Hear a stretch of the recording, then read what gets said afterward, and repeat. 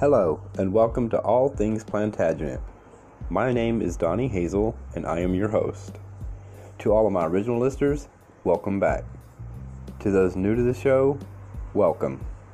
I am a storytelling historian with a great love for the Plantagenet dynasty, as I am a direct descendant to Geoffrey of Anjou via my paternal line, on my grandmother Carter's side. I descend through Diana Skipwith, daughter of Sir Henry Skipwith and Amy Kemp. Diana married Captain Thomas Carter. They immigrated to the Americas in 1650, settling in Barford in Lancaster County, Virginia. So with that said, please like and download the show, as it helps other listeners learn about the show. If you wish to support this podcast, there is a link for you to do so, and it would be much appreciated, as it would help with costs of maintaining the website, www.allthingsplantagenet.com, where you can find the podcast as well as extra items for each episode you can read or download. You can also find great books and videos for sale as well. Feel free to also visit our Facebook page. A link is provided as well on the website. Okay, on to the episode. Death was still giving him bad dreams, as his household accountant noted after extra almsgiving by the king. But the cause of those bad dreams was almost certainly not regret for a knife wielded in rage. John had died on the 13th of September at Perth, and although it is probable that Edward was at Perth at the time, the source of this story, the Scotichronicon, is very doubtful. It was written about 25 years later by John Forden, a clerk from Aberdeen, which Edward had just burnt to the ground.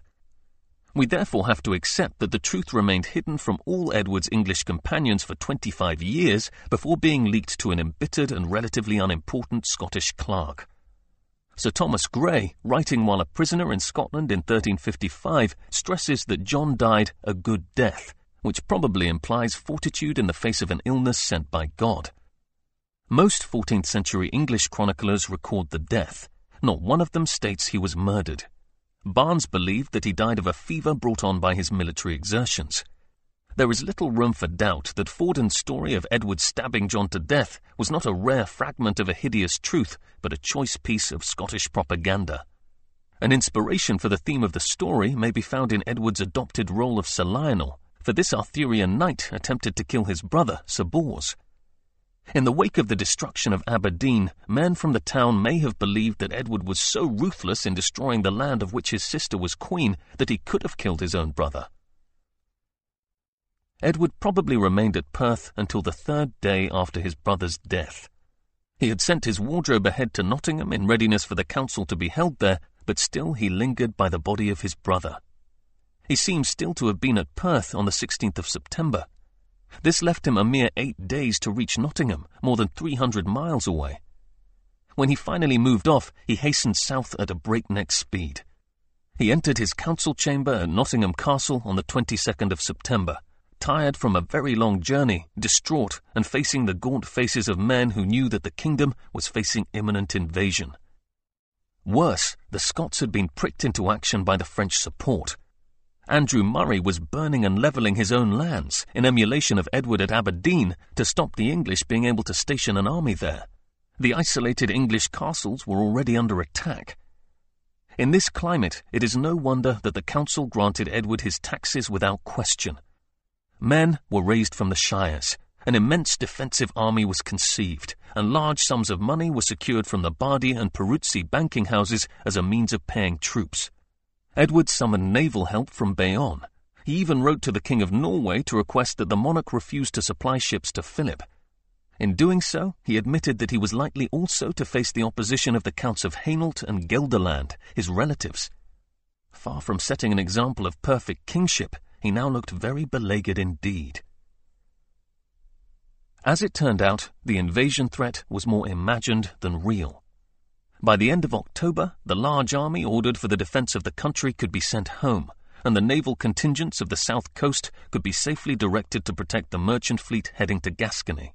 They were to be replaced by ships raised from Great Yarmouth and 24 other ports. Further protection measures were made, including a repeated order to Bayonne to send ships and an order to protect the port of Dartmouth in Devon, and gradually the sense of fear calmed. But as it calmed in England, it grew in Gascony. In the Argonnais, fear of attack became reality, as a French army was sent to assault Gascon outposts, and plans for the seizure of the whole Duchy of Aquitaine were contemplated. Philip was now writing to Edward, saying that he should expel Robert d'Artois from England, or rather send him to France in chains for judgment as an enemy of the French king.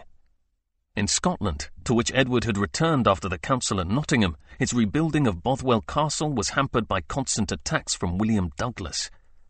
For Edward, the glories of war had turned into the long, bitter reproaches of diplomacy. It was a discomforting contrast to the glorious tournaments of the years after Mortimer's fall. Edward left Bothwell in mid-December and came south with his brother's embalmed body. Philippa travelled with him as far as Hatfield, where they spent Christmas together. Heavily pregnant, she remained at Hatfield while Edward went on with John's corpse to the Tower, arriving on Friday the 10th of January. The next morning, he walked with it in a great solemn procession to St. Paul's Cathedral, surrounded by clerics and citizens, where it lay the night. The following day, Sunday, he attended Mass in its presence. After Mass, it was taken to Westminster Abbey. The next day, solemn exequies were celebrated by the Archbishop of Canterbury in the presence of the king and many earls, prelates and barons. Funeral feasts were arranged at Westminster and St. Paul's. Finally, on Wednesday the 15th of January, John of Eltham was laid to rest in St. Edmund's Chapel, Westminster. As a mark of respect, Edward commissioned one of two exceptionally fine alabaster effigies for his tomb. The other was for their father, to be incorporated in the tomb at Gloucester. The day after John was lowered into the floor of Westminster Abbey, Philippa gave birth to a second son, William of Hatfield. Edward responded to the good news by making a journey to Canterbury to give thanks at the shrine of Becket. But beyond this, the birth of a second son was greeted with muted enthusiasm. The reason is not hard to find. The child was sickly and dead within weeks. Edward seems to have been disturbed by this, as he decided that his dead baby should not be buried in the family mausoleum at Westminster. Instead, he sent its corpse all the way to York Minster. Although grief for a lost newborn was, in medieval times, often less profound than today, it was another blow. God was not favouring Edward. He had lost his brother and now a son, and that was not the end of his worries. The French had attacked Portsmouth and Jersey. In Scotland, the rebels had won a series of victories against the under-resourced English garrisons. Bothwell Castle, only just repaired, was under attack and soon to be destroyed. It was as if Edward had never fought and won at Halidon Hill. His achievements were being undone. The winter had set in very cold, and bad rumours were spreading. It was said that a calf was born with 2 heads and 8 feet. A very bright comet was seen which darted forth its rays with terrible streams, as if a precursor of devastation. If Edward was a warrior of God, then God required something more from him than this. It is a telling sign that most chroniclers do not mention the birth, let alone the death, of his doomed baby. 6. The Vow of the Heron. The Vow of the Heron is a political poem about Edward, written in the Low Countries in the mid-1340s. It relates how, in September 1338, Edward was sitting in his marble palace in London with his courtiers and ladies, girls, and many other women around him. He was thinking about love and had no plans to make war when Count Robert d'Artois returned from a hunting expedition with a heron he had caught. Having had the heron plucked, stuffed, and roasted, d'Artois had 2 girls carry the bird on a silver plate to Edward, accompanied by minstrels playing the viol and the gittern. D'Artois declared before all the court, "I have caught a heron, the most cowardly bird there is, and therefore I will give it to the greatest coward alive, King Edward, the rightful heir of France, whose heart has clearly failed him, for he fears to maintain his claim to the throne." In the story, Edward was embarrassed, and red-faced replied, "Since I am so accused, I swear on this heron that I am no coward, but that I will cross the sea within a year to claim what is mine." Having heard the king's promise, d'Artois smiled wickedly, and let the girls go forward to sing of sweet love-making to the king as the courtiers embraced their mistresses around the palace. This poem gives us a vivid glimpse of how Edward was imagined by his enemies at this time, and in particular how he was seen in relation to the war. He was the sole protagonist. His warmongering could not even be excused by his leadership of a parliament which had resolved to take up arms. He personally decided to begin the conflict, and his cause was a selfish one, a frustrated claim to the throne of France and the shame of accusations of cowardice. In the story of the Vow of the Heron, the catalyst who turned this frustration into violence, Robert d'Artois, was a sinner, a heretic, and a traitor. Furthermore, Edward's decision was portrayed as being taken in the midst of a lascivious court in which nobles paraded their mistresses openly, flaunting their immoral behavior before God. It all added up to a melange of vice, dishonor, and unworthiness. Considering the need for pro-French propaganda, especially in the small countries whose rulers wanted to persuade their people to support them in their alliances with King Philip, there is nothing particularly surprising in the story itself. What is surprising is that modern popular understandings of the causes of the war are largely based on it. In Queen Philippa's entry in the Old Dictionary of National Biography, this vow was regarded as a real event, a chivalric ceremony in which Edward swore to make war. In 20th century classrooms, Edward was almost always portrayed as the guilty party on account of his dynastic ambitions and his claim to the Kingdom of France, his absurd claim, as the Encyclopaedia Britannica called it. However, as we have already seen, Edward was very cautious about the developing diplomatic situation and had proved scrupulous in his consultation with Parliament and his council. As scholars have universally acknowledged for the last 50 years, his war-related claim that Philip had illegally seized the throne of France cannot be treated separately from his claim to Aquitaine, which Philip now openly and directly threatened. When he finally did claim the French throne, it was principally a technical shift to permit the Flemish legally to renounce allegiance to Philip. In this way, we may see that Edward was not proceeding without parliamentary support. His decision to fight, while not encouraged by Parliament, was nevertheless ratified by it, and hostilities broke out long before Edward finally and irrevocably claimed the title King of France. The dynastic claim was a symptom of the conflict, not a root cause. In considering the events of 1337-40, Edward's dynastic ambitions are less important than Philip's dynastic vulnerability. When Edward's claim to the French throne had first been put forward during his minority, it had proved impossible to sustain it with any force. In addition, regardless of any legal claim or dynastic right, the French nobles preferred an exclusively French king to a part English, part French one, for the simple reason it was better to have a head of state who would have to consider their interests before those of the English. Thus Philip had become firmly established as the French king soon after his accession. Edward was in no position to risk a continental war in the early 1330s, and was well advised by his parliament in 1331 to seek a peaceful solution to his disputes with Philip. This he did, but the fundamental problem had never gone away. In reality, it was in neither England's nor France's interests for Edward to be king of both nations, and Edward would have acknowledged that his dynastic claim to the throne of France would have been difficult, if not impossible, to assert and maintain without conflict. In later years, he was happy to agree to peace treaties in which his claim was laid aside. But the very fact he had a claim could be used to his advantage if Philip tried to push his overlordship of the Duchy of Aquitaine, and thus his overlordship of Edward himself, too far. In order to counter this dynastic vulnerability, Philip had adopted a strategy of sustained diplomatic antagonism towards Edward. First, he had claimed in 1331 that the form of homage which Edward had paid him was insufficient. Next, he had refused to restore the parts of the Agenais seized from the English by his father. Then, he had insisted on supporting the Scottish claim of David II, and had used Edward's championing of Balliol to accuse him of threatening the crusade. After that, he had threatened to invade Scotland, and had embarked on a policy of naval piracy, killing English sailors, looting English ships, and burning English ports. Now, he claimed Edward should not shelter d'Artois. As each dispute had been smoothed over by the patient negotiators, Philip had found another. While Philip may have benefited domestically in the short term from such a policy, he was like a boy showing off to his peers by prodding the English lion's rump with a sharp stick. That the lion did not immediately turn and bite, as Edward would have preferred, is probably due to three factors.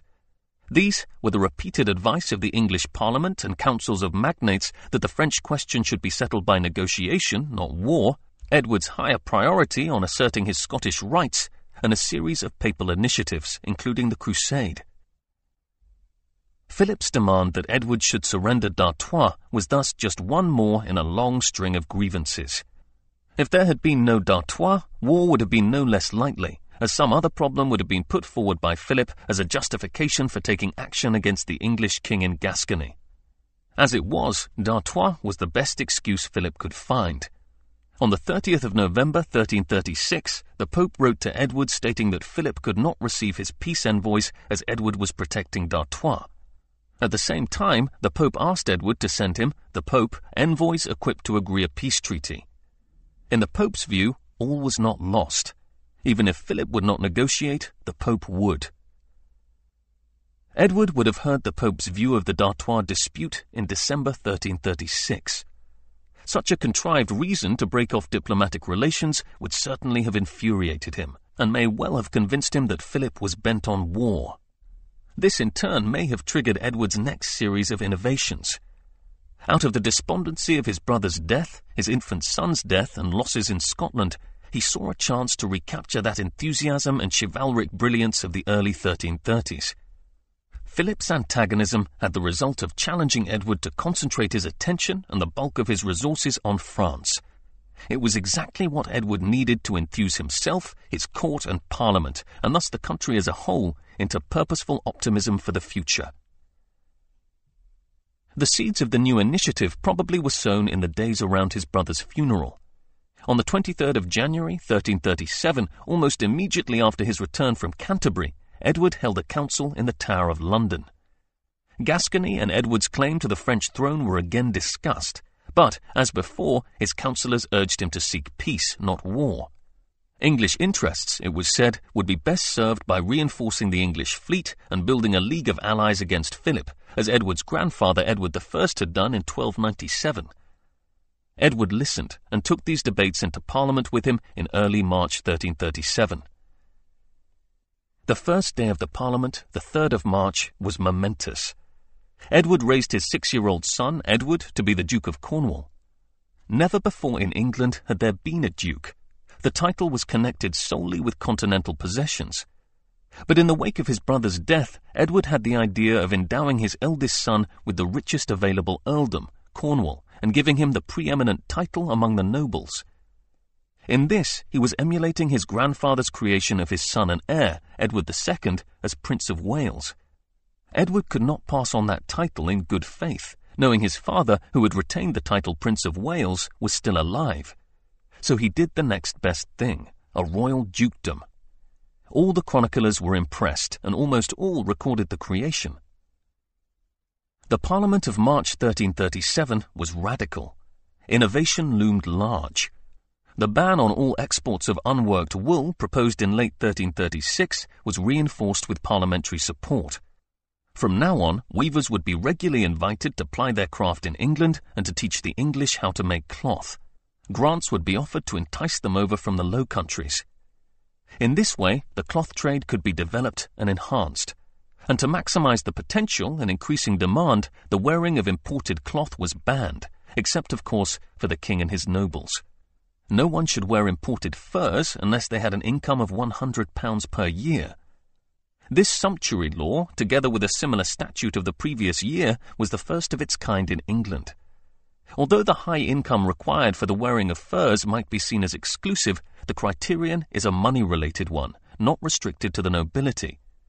This permitted rich merchants and their families to continue to wear furs, and thus set men like the London merchants William de la Pole and John Pulteney, whose friendship and finances were beginning to make a real impression on the king, up alongside the barons. In so doing, Edward was extending his principle of inviting leading townsmen to tournaments, and enforcing the requirement for all men with an income from land over £40 per year to be knights. A sensibility to the advantages of broadening the upper and middle tiers of the class structure was clearly at work. The major event of the Parliament of March 1337 was not a law, nor anything to do with the wool trade, nor the creation of a duke, but the creation of 6 earls. This delighted chroniclers, so many in one triumphal creation. It was a clever move. In the past, kings had been dogged by accusations of favoritism, But in raising 6 deserving men to such high status, no one could look at Edward favouring this or that one over the others. Each chronicler dutifully wrote down who received which earldom, documenting their names reverently, as if a new tier of chivalry had just been invented, which is, of course, what Edward had in mind. First and foremost was his closest friend, the 34-year-old Sir William Montague, captain of the plot to capture Mortimer and a war leader at Edward's right hand ever since. He became Earl of Salisbury. Lancaster's eldest son, the 26-year-old Henry of Grosmont, was created Earl of Derby. The 25-year-old William Bohun, another of those who had assisted at Mortimer's arrest, a frequent participant in the Scottish wars and recently married to the widow of Mortimer's heir, was created Earl of Northampton. Hugh Audley, son of Edward's childhood justiciar, was created Earl of Gloucester. Despite being Mortimer's nephew, Hugh had joined Lancaster's attempt to overthrow Mortimer in 1328 and had been unswervingly loyal to Edward ever since, providing him with troops for his Scottish wars and serving in person on the last 2 campaigns. William Clinton, another of the knights who had seized Mortimer in Nottingham Castle, was made Earl of Huntingdon. Now 32 years old, he also had continued an active military life, being warden of the Cinque Ports and admiral of the Western Fleet during the French raids. Finally, Robert Ufford, who at the age of 38 was the oldest of the new earls, was created Earl of Suffolk. He, too, had assisted in arresting Mortimer. In surveying the credentials of those now raised to earldoms, it is striking how the removal of the dictator Mortimer was a common factor. It shows Edward continued to acknowledge and value the help he had received in throwing off the dictator's oppression. The end of the Parliament was one huge feast. More than £439, the equivalent of yearly wages for about 140 skilled labourers, was spent on this one meal.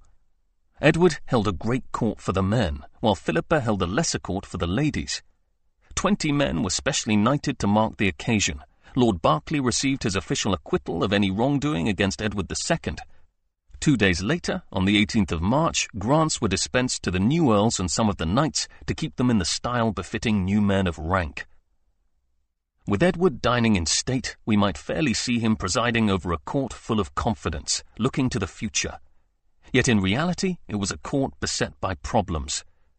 As Edward feasted and his musicians played and the new earls shared his dais, the Scots were planning an attack on the great stronghold of Stirling, and the French king was making plans to confiscate not just a few more English castles, but the entire Duchy of Aquitaine.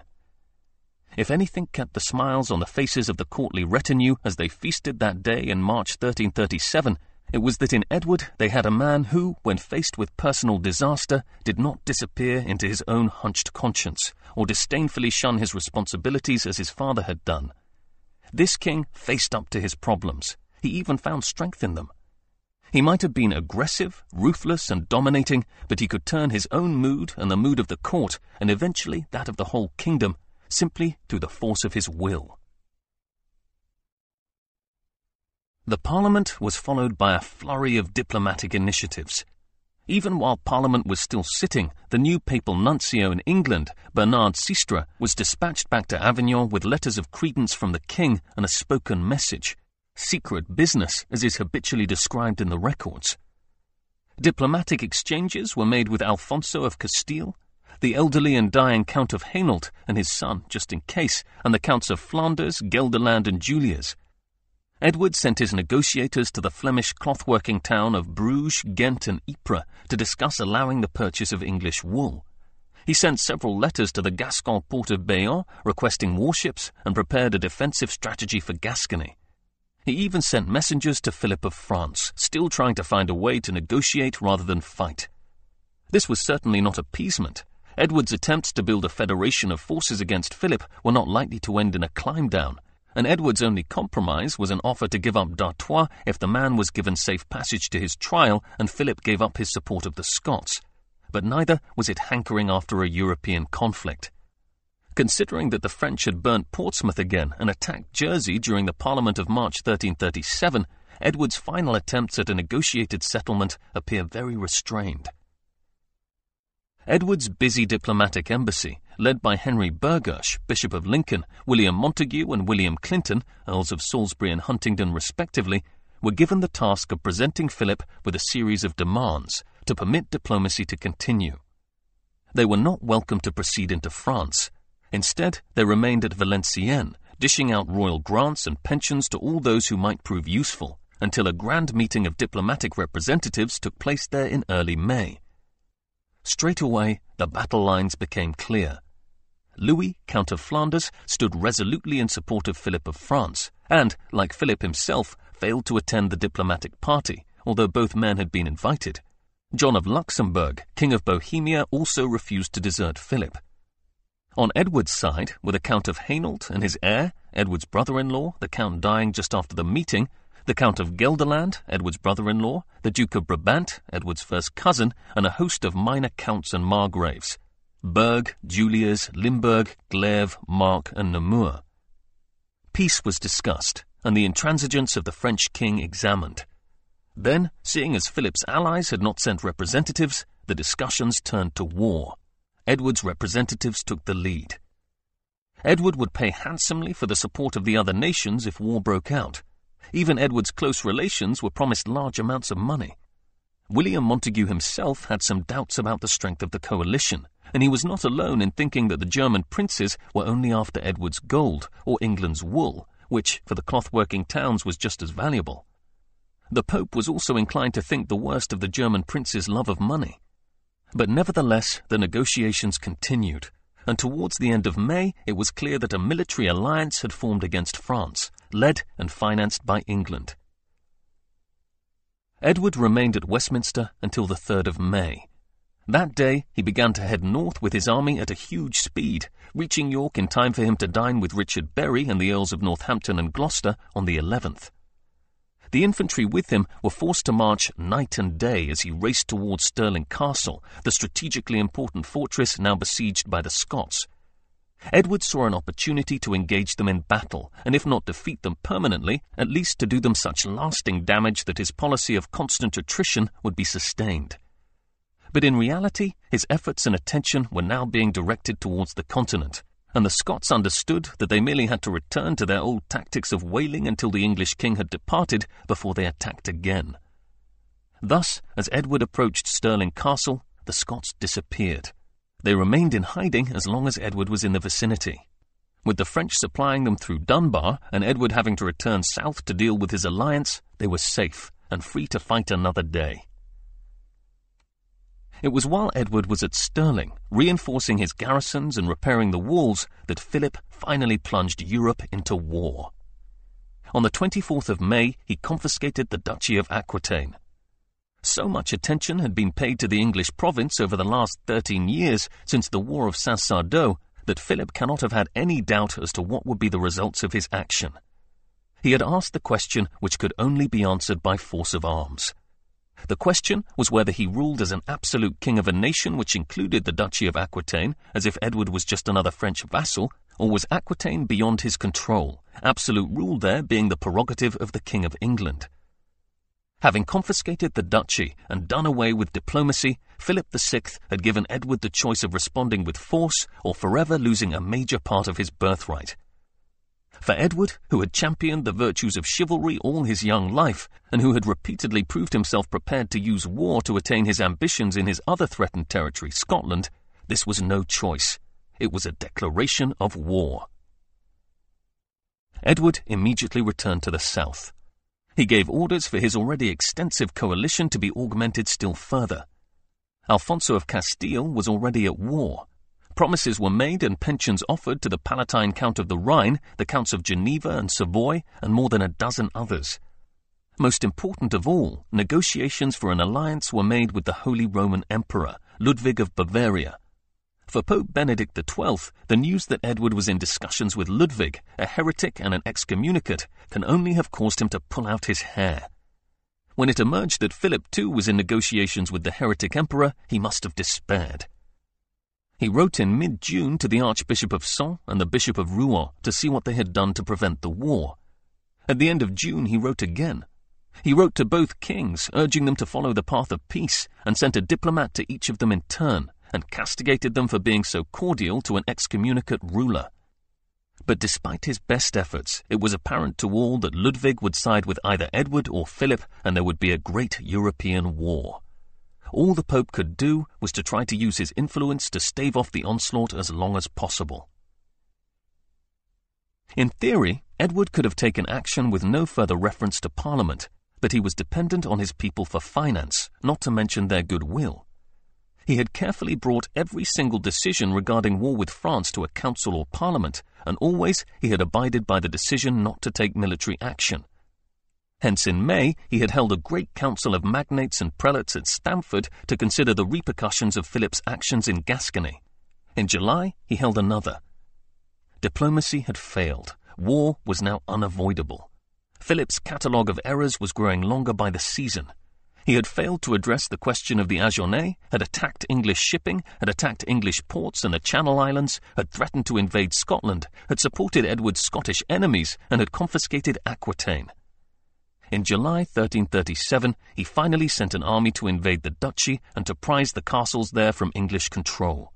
His actions had caused several Gascon families to withdraw from openly supporting Edward.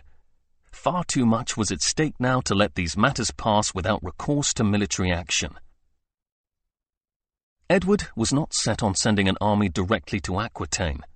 Troops to help defend the duchy had been summoned in preparation, but a full-scale attack on the French there would have left England unprotected, and if Philip held back sufficient men from the duchy and used them to attack the coast of England, it would be very difficult to defend it. Besides, Edward could see other options. He chose in the end to send a limited force to the duchy under the command of John of Norwich, and to retain men in England to constitute a second army, to assemble on the borders of northern France, and to join with the forces of his many allies, thus directly threatening Philip's kingdom. He also played his trump card, English wool, tens of thousands of sacks of it. For a year he had withdrawn wool from export. Now, directing this precious resource carefully towards the looms of his allies in Brabant and away from those of his enemy, the Count of Flanders, he could enrich his friends and impoverish his opponents. Moreover, he could do this at a profit. Through setting up an English wool company under the oversight of the London merchants William de la Pole and Reginald Conduit, Edward could borrow large amounts of money advanced on an income to be derived from exported English wool. Using his political authority, Edward could ensure that the wool was brought at a minimum price through compulsory purchase and sold at a premium to the merchants in Brabant. The opening hostilities in the war were half-hearted. Philip's large army, under the command of the Count of Eu, had marched into the Agenais at the beginning of July. At this time, Edward's small army under John of Norwich was still in Portsmouth, about to set sail. This left the French free for a short while to attack fortified towns and seigneurial castles in the region, but they did not do so with any great conviction. At the end of June, Edward had sent letters to 67 Gascon magnates thanking them for their loyalty to him, and similar letters to the leading citizens of more than 20 towns. His hopes that they would prove loyal when the French invaded proved well-founded. The fortified towns of Saint-Macaire, Saint-Emilion, and Libourne each withstood a brief siege. Other, smaller fortresses did not, but they were cheap gains for the French. If they fell so easily, they would be difficult to defend when the time came for a counterattack. And Philip was more anxious about the counterattack than he was about the initial progress of his army in the south. The growing awareness that Edward had not sent a large force to Aquitaine, but was holding back, probably to attack the north of France together with his allies in the Low Countries, severely worried him. In late August, Edward won the auction for the Holy Roman Emperor's support. He undertook to pay Ludwig an advance of 300,000 florins, £50,000, in return for 2,000 men. It was a very large sum, and he was distributing grants of this magnitude all across Germany. At 15 florins for each man-at-arms per month, £27 per year, he was engaging imperial, royal, and ducal support by advancing sums equivalent to 10 months in the field. He was betting heavily on victory. And well he might. He seemed to be emerging as the surer diplomatic hand and the more capable strategist. Philip had invaded Aquitaine, but it was Edward who had taken the military initiative in threatening the north of France, and he had not even left England. Edward summoned Parliament to Westminster to discuss the wars with Scotland and France in September 1337. Parliament took the remarkable step of granting taxation for the next 3 years, an unprecedented grant, which demonstrates how much the kingdom supported his leadership. One of the reasons for this probably lies in Edward's policy of making proclamations throughout the country, so that the people were aware of the dangers posed by French aggression. More than any other previous king, Edward consulted his subjects on his foreign policy, sending out important representatives such as the Archbishop of Canterbury and William Bohun, Earl of Northampton, to explain his decisions to the leading men of the counties. The result was that Parliament agreed that Edward should go take charge of the military alliance formed in the Low Countries, and to meet the Holy Roman Emperor Ludwig of Bavaria. It might appear that all was going well for Edward in late 1337, and that the root of his problem, King Philip and Aquitaine, was soon to be confronted. He was about to set out to join with his magnificent array of allies to attack a strategically indecisive French king who was not prepared to take risks or to stretch himself financially as far as Edward. But not only had his problems of Scotland and France not gone away, he had manoeuvred himself into a position of extreme debt. The 3 years' taxation would not even repay his borrowing to date, let alone his planned future expenditure. Worse, he had put himself at the mercy of his allies, and was now dependent on them doing what they had promised to do. Worse still, he had committed himself to providing men he simply did not have at his immediate disposal. Leaving troops in the north to hold the border against the Scots, leaving an army, albeit a small one, in Aquitaine and securing the southern coast meant that there were fewer troops to take abroad. And whereas he could borrow money from the Italian merchants and conduits and de la Pole's wool company and promise to pay sums he did not actually have, he could not borrow men. His advisers cautioned him that the grand expedition might have to be cancelled. Edward did not cancel, he postponed, at which point Philip agreed to peace negotiations. Edward, too good a diplomat to refuse to deal with Philip, but eager not to lose momentum, upped the stakes by agreeing to negotiate, but at the same time threatening to claim the throne of France. On the 6th of October, 1337, 3 days after he had dispatched a high-level diplomatic mission to France, he issued writs to the Count of Hainault, the Count of Juliers, the Duke of Brabant, and the Earl of Northampton, appointing them his lieutenants in France, using the title King of France and England in one set of documents and King of England and France in another. Such a declaration was not just a fist in the face of the French king, it was an insult to the Pope, who regarded Edward's potential claim to the throne of France as possibly the most destabilizing aspect of the whole controversy. Benedict XII had just written to the 2 cardinals he had deputed to deal with Edward and Philip, ordering them to proceed to England straight away without waiting for Edward to cross to France.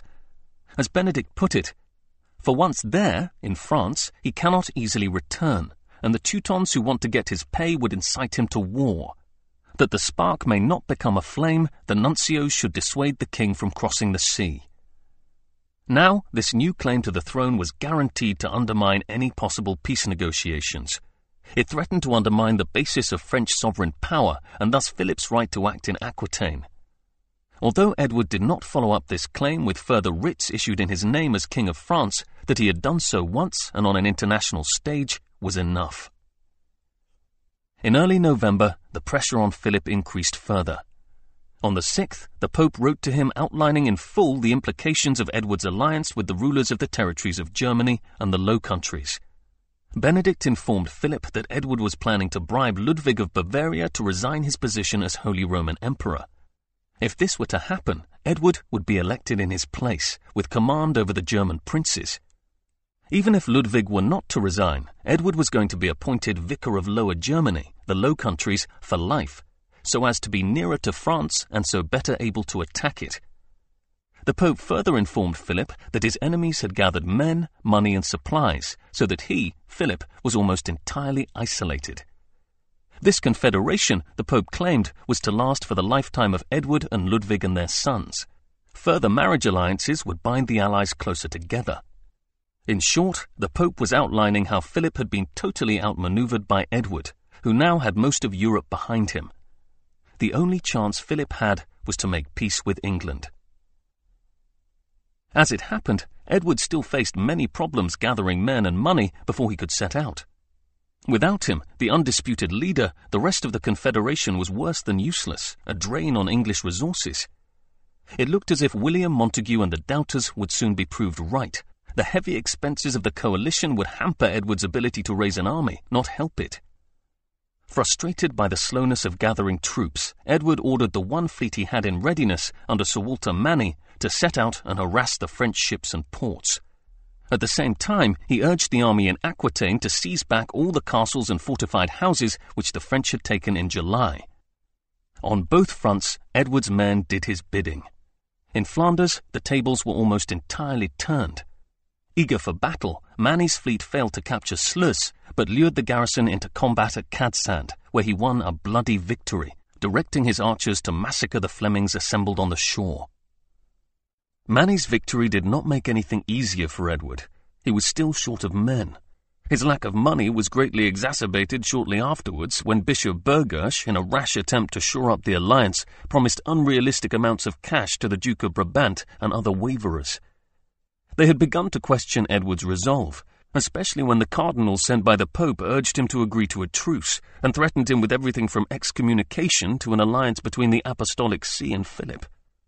The Duke of Brabant, whose support for Edward had been kept secret, was just one of those tempted to open up an alternative secret diplomatic channel with France. Burghersh panicked and seized the wool which Conduit and de la Pole were about to sell. Needless to say, having no mercantile skill or experience of his own and no appreciation of theirs, his efforts to obtain more money than the merchants proved an utter failure. Edward was faced with financial disaster. He had already borrowed more than £100,000. But when a king like Edward finds himself in such a predicament, his lifestyle does not alter, nor does his largesse. Edward now rose above his financial problems in style. He paid Sir Walter Manny £8,000 for one single prisoner captured at Cadsand, the half-brother of the Count of Flanders. For his games at Christmas 1337, he ordered an artificial forest foliated with gold and silver leaves, as well as more than 100 masks, some with long beards and others in the forms of baboons' heads, to entertain the court. For his games on the 13th of April 1338 at Havering, he built mock siege engines and lavished new clothes on all the participants as usual.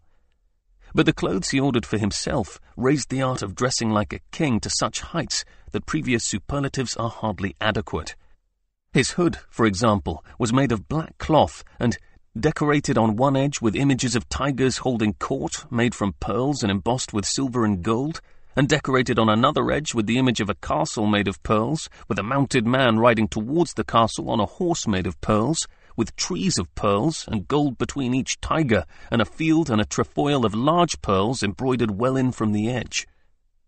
No fewer than 389 large pearls, 3 enormous pearls, and 5 ounces of small pearls were used in making it. The other clothes he and the Earls of Salisbury and Derby wore were equally stunning. His only concession to impending financial ruin and his inability to raise enough men to invade France was to answer the cardinals who had so threatened him with an offer not to invade France for 2 months. Faced with no prospect of obtaining better terms, they accepted. In dealing with the cardinals, Edward told them an extraordinary thing. He claimed that any truce he made with France would have to be ratified by Parliament, because in England Parliament ratified all matters regarding war and peace.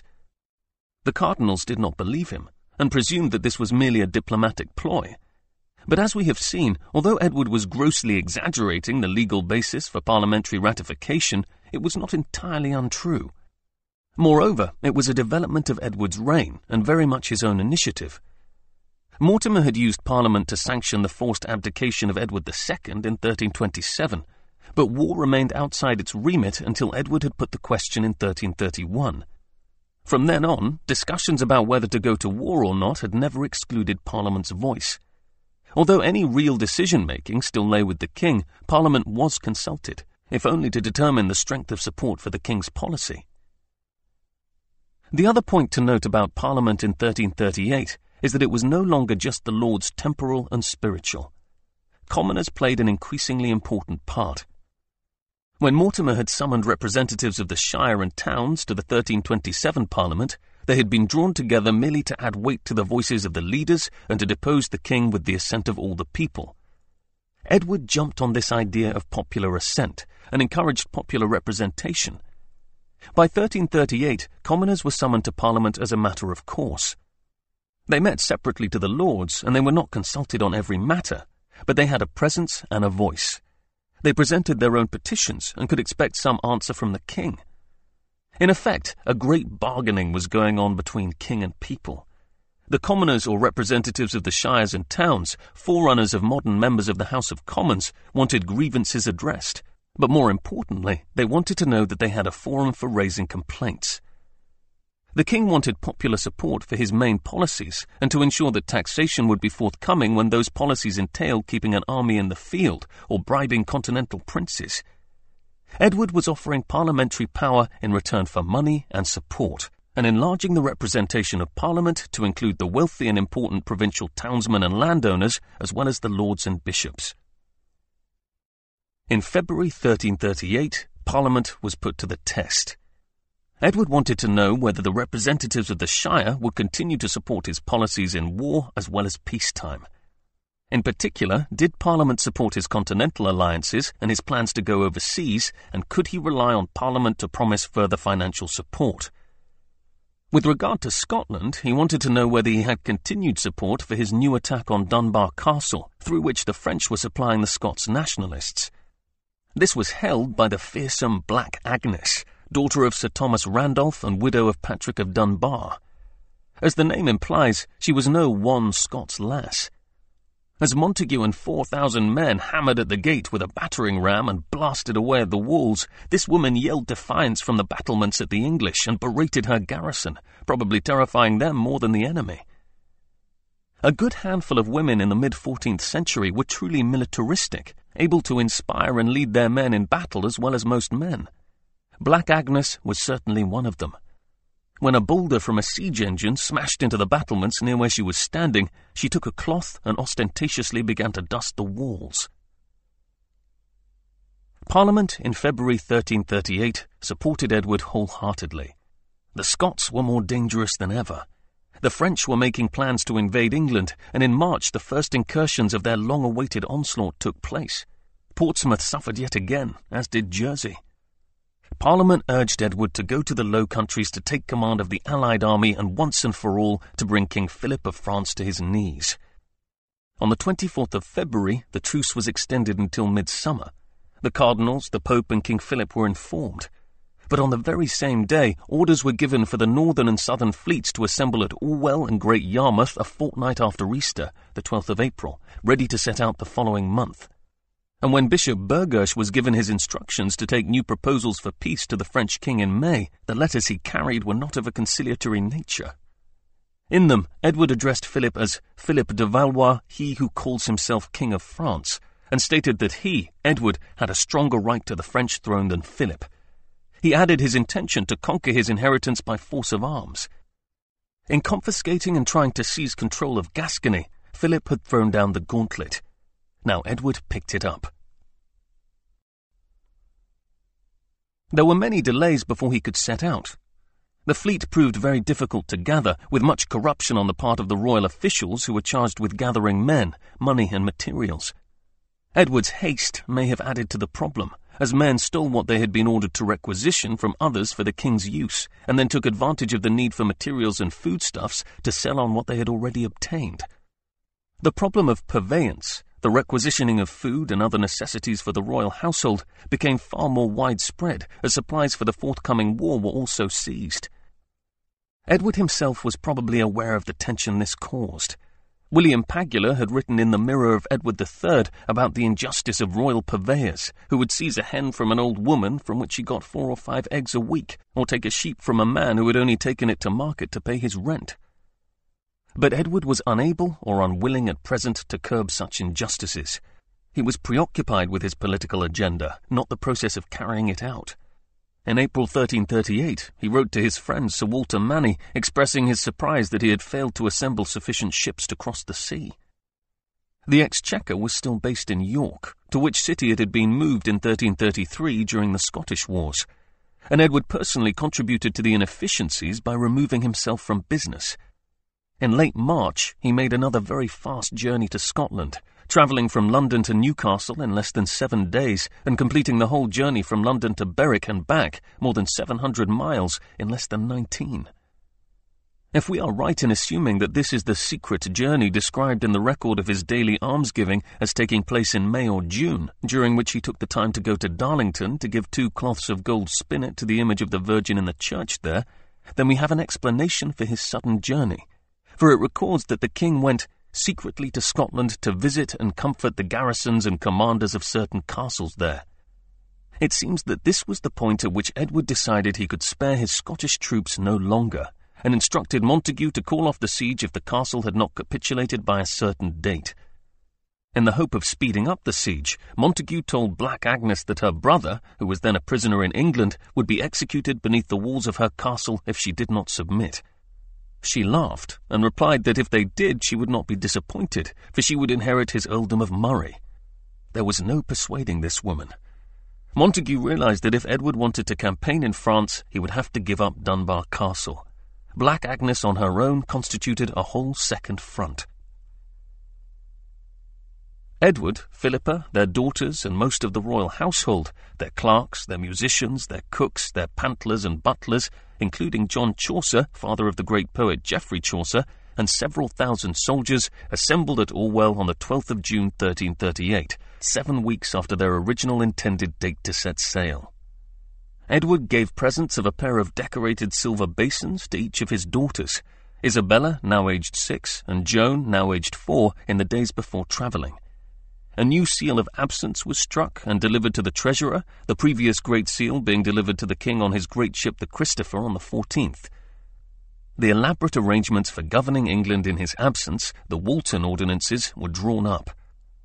John Stratford, the Archbishop of Canterbury, was appointed chief officer during the regency of the 8-year-old Duke of Cornwall. Finally, on the 16th of July, 1338, Edward and his fleet finally cast off and sailed from Orwell, picking up the rest of the fleet from Great Yarmouth a couple of days later. The fleet was numerous and decked out to create the most striking impression. Edward's great ships carried specially made huge streamers, 30 or 40 feet in length, showing the royal arms as well as those of St. Edward, on Edward's own ship, the Edward, St. Edmund and St. George. The largest of all was decorated with the life of St. Thomas and was 75 feet in length. This probably adorned the mainmast of his great ship, the Thomas. On the 21st, the royal entourage landed at Antwerp and was received by Edward's allies, all assembled for the occasion. His first night in Brabant was far from a comfortable one. The entire household had to flee the building they were staying in as it burnt down. The new leader of the great confederation of allies against France found himself and his pregnant queen fleeing from their beds in their nightshirts and being accommodated at the Abbey of St. Bernard nearby. The fire was not an auspicious start to the campaign. Still less auspicious, after the formal greetings, was the Allies' support, or rather their lack of it, which may be accurately characterized as a hesitancy to go to war. Edward was of the opinion that he had paid them well. He wanted to know when they would be ready for action. In particular, he planned to lead a preliminary attack on the Cambrésis region, which bordered on the southwest of Hainault in the next few weeks. His allies dithered. They pointed out that much money had been promised and little had been delivered. They wanted to see his gold before they committed themselves to fight for him. Edward, regarding it as a royal prerogative to distribute largesse without checking his balance of accounts, had to face the fact that they would not be persuaded. They would not fight Philip for prestige alone. The problem was, as Edward knew, that he had very little actual gold. Edward could still raise money, but it was soon apparent that it would be years, not months, before he could meet his debts in full. Furthermore, he had not just to meet his debts, he had to show his allies that he would go on being able to meet them. The Bardi and the Peruzzi banking houses were called upon and advanced a further £8,000. Paul de Montefiore, an Italian administrator and trusted confidant of Edward, raised another £8,000. William de la Pole advanced 8 times this amount against promised wool customs. Sir Bartholomew Burghersh, brother of the Bishop of Lincoln, set about raising money through loans from continental and English magnates with the king. He and Paul de Montefiore mortgaged quantities of royal treasure, including Edward's great crown of gold. Nor was this the most desperate money-raising measure undertaken. Back in England, his government licensed the clergy in Devon to start digging for buried treasure. No reports of treasure survive, but somehow enough money was raised to fill the royal coffers and to sustain obligations and payments of more than £400,000 over the next year and a half. While all this was going on, the Holy Roman Emperor also had begun to have doubts. It was suspected that Edward had promised more than he could afford to the lesser lords of the Low Countries and Germany. It went without saying that he would be even more at a disadvantage when it came to paying for the services of the Holy Roman Emperor. As a result of this information, no doubt passed back to him from his first-class intelligence network, Edward seized the initiative. Rather than wait for his money-gatherers to make careful apologies for him, he had a brief meeting with several of his diffident allies, paid them some small sums, and then took his essential entourage quickly down the Rhine to Cologne, instructing the rest of his household to follow by barge. Entering Cologne, he ostentatiously gave money away, making small but careful donations at the houses of all the orders of friars in the city, offering oblations at the shrines of the cathedral, including the shrine of the Three Kings, where it had been prophesied that he would be buried. To the cathedral itself, he made the very generous donation of £67 10 shillings. He spent the night in Cologne, and then next day was off again, on his way down to Koblenz. On the 30th of August, he arrived just outside the city, and stayed on the island of Niederwerder, awaiting a response from the emperor. In the meantime, he sent gifts to the emperor and the emperor's wife, Philippa's elder sister, Margaret. Edward's judgment had been good. His instinct to take immediate action to secure support proved decisive. Through lavishing money publicly on people, living as sumptuously and ostentatiously as he could, and through paying the emperor the next installment of his treasure, he forced Ludwig's hand. With all his subservient princes and petty kings present, Ludwig could not possibly go back on his earlier agreement. Any thought he had of reopening the auction for his army was ruled out, as Edward's presence and very high profile demanded an immediate and public response. The affirmation which Edward sought, an official position to confirm his leadership of the Allies in the Low Countries, came on the 5th of September, when he met Ludwig in a great ceremonial meeting in the marketplace at Koblenz. The two leaders processed into the cathedral, and Edward, dressed in a robe of scarlet, sat at the foot of the imperial throne. The emperor himself sat in splendor, wearing his crown and holding a scepter, with a naked sword held aloft behind him by Otto de Kirch. Edward could not resist one show of independent pride, refusing to kiss the emperor's feet. But this irregularity was quickly smoothed over, and with most of the great men of Germany watching, Edward was crowned Vicar of the Holy Roman Empire. This new title was worth more than gold to Edward. It was pure and powerful propaganda. That he understood this is evidenced by the fact that he had 15 rich robes made in advance to be worn by the Emperor, himself, the Duke of Brabant, and 12 other noble leaders of England and Germany. 2 days after his coronation, the resplendent King of England rode back across to Antwerp, arriving there on the 13th of September. 5 days later, he summoned all his allies, or rather his new subjects, to attend him at Herk in Loos to hear the imperial letters. On the 12th of October, they gathered in the town hall. The walls were hung with rich and fine cloths, like the king's presence chamber. The king himself was seated 5 feet higher than everyone else and wore his new golden crown. He had the official letters of office read out, appointing him Vicar Imperial for life, Lieutenant of the Holy Roman Emperor. His wars were to be treated as wars of the empire. All those subject to the authority of the emperor were to swear fealty to him. The war against the French in the Cambrésis would begin the following summer. After all the solemn celebrations, Edward returned to Philippa, now 8 months pregnant, at Antwerp at the beginning of November. On the 6th of September, the day after his coronation, while still at Koblenz, Edward commended the services of one Nicholas Blanc de Fieschi, master of a certain galley lately sent to him in England, and at the same time released the man from his covenants agreed in Marseille with Nicolonius Fieschi on Edward's behalf. Whatever the task for which Nicolonius had engaged Nicholas Blanc, who was probably his nephew, it was now finished. It so happens that this coincides with the arrival at Niederwerder of one Francesco Forsetti, or Forzetti, probably a member of the Forzetti family of Florence. The reason this deserves notice in a biography of Edward III is that with Forzetti was a man called William le Galais, William the Welshman, who calls himself the father of the King of England. It appears likely that on the 6th of September 1338, on the island just north of Coblentz, Edward finally came face to face with his father, Edward II. The meeting had been planned well in advance. Edward II, as William the Welshman, a name reflecting his one remaining royal title, Prince of Wales, had originally been taken to Cologne, where Edward had visions of meeting Ludwig, but due to his need to meet the Emperor sooner rather than later, he had gone straight on to Coblentz. Hence William the Welshman had to be brought to him by his minder, Forzetti. That Edward had either directly or indirectly deputed Forzetti to bring his father to him is suggested by his description as a royal sergeant-at-arms on this, his first appearance in the royal accounts. Sergeants-at-arms were middling status, well-respected men, superior to esquires of the royal household, but less important than knights, expressly sent on missions to do the king's personal bidding. So it seems likely that it was on an island in the middle of the Rhine, near Coblentz, that Edward met his father again. And the meeting went well. Forzetti was paid in advance for the expenses of looking after Edward II for 3 weeks in December.